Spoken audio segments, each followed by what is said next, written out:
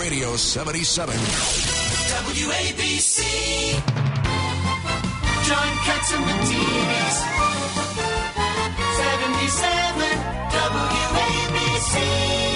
Yeah. Welcome back to the John Catsimatidis Cats at Night show. We've got Gordon G. Chang on the line with us. Again, you can follow him on Twitter at Gordon G. Chang.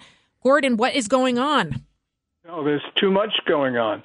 But fundamentally, there has been a change in the world starting February 24th when Russia invaded Ukraine, because now we can no longer afford to strengthen our enemies and undermine our friends. This is a very dangerous world. Anything could happen, and if it goes the wrong way, I thought, I know, Congressman King, I think you said that we should allow Poland to send in those MiGs. But that's just going to escalate things. Well, what do you think, Congressman? No, I think we have to take that risk because right now he's going to keep going. I think it's a greater risk not to stop him now, send the signal we're strong. Hey, anything we do is going to be a risk. To me, doing nothing, though, is more of a risk. Gordon Chang, what say you? I have to agree with the congressman because, you know, John, there are so many dangerous options, but there are no safe ones right now. And I think that essentially we have, through misguided policy over 3 decades, even longer, have put ourselves into a position where there's nothing safe. And everything that we do is going to carry great risk. And so, therefore, you can't no longer say, well, that's risky, because everything is risky, including the most risky option of all, and that's doing nothing. It is How is China handling this? I mean, well, Bill O'Reilly was on before, and he says that treaty was signed by Russia, United States, and he did not say China. I thought that China did too. Did he?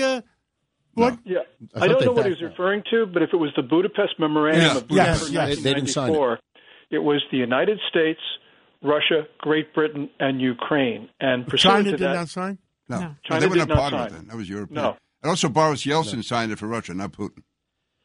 Yeah, but it doesn't matter because Russia has an obligation not to invade Ukraine. No, Bill said Putin. Yeah. But, you know, it's Russia's obligation. It's not Yeltsin's. And Russia clearly has violated the Budapest Memorandum.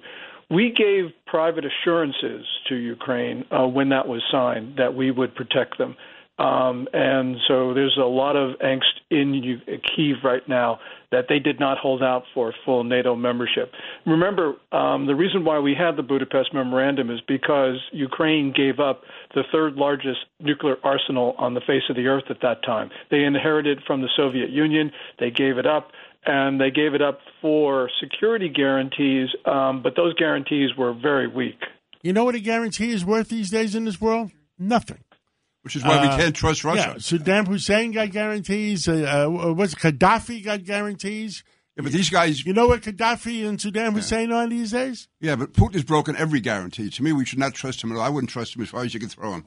So where does this end? Does Xi go to Moscow and get his friend out of this and tell him, look, you got to just pull out, end it now before it gets worse? If you win, you can't control the Ukraine anyway. Yeah, well, Xi Jinping has not traveled anywhere for 2 years, so he's not going to Moscow. But in terms of your broader point, I think China continues to support Ukraine until the world imposes costs on Beijing not to do so. Right now, Xi Jinping has basically shoveled a lot of money into Putin's pockets, and he's also given him that 5,000-word communique on February 4th, a real signal and a real green light to go invade Ukraine.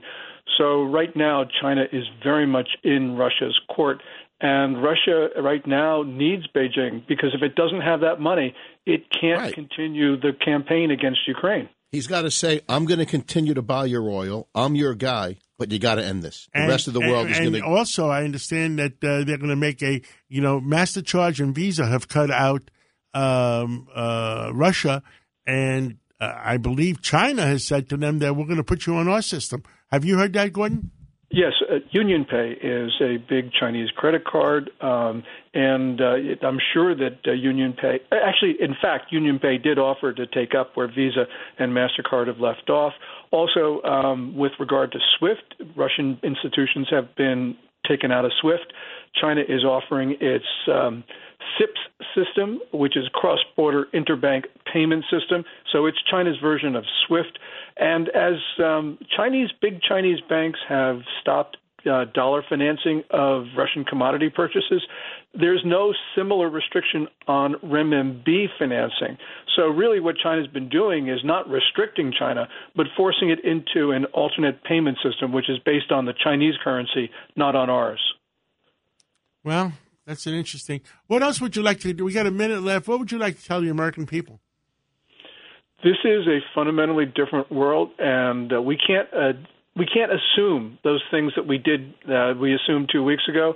That means we don't understand the world. That means this is inherently dangerous, and we can no longer afford to do the things that we've done in the past. We've got to now support our allies and our friends, and we've got to go after our adversaries and our enemies.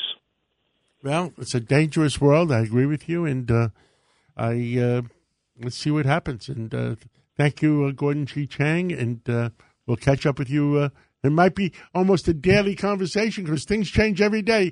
Oh, thank you, Gordon G. Chang, and we'll catch up soon. Thank you so much, John, and thank you, everyone else.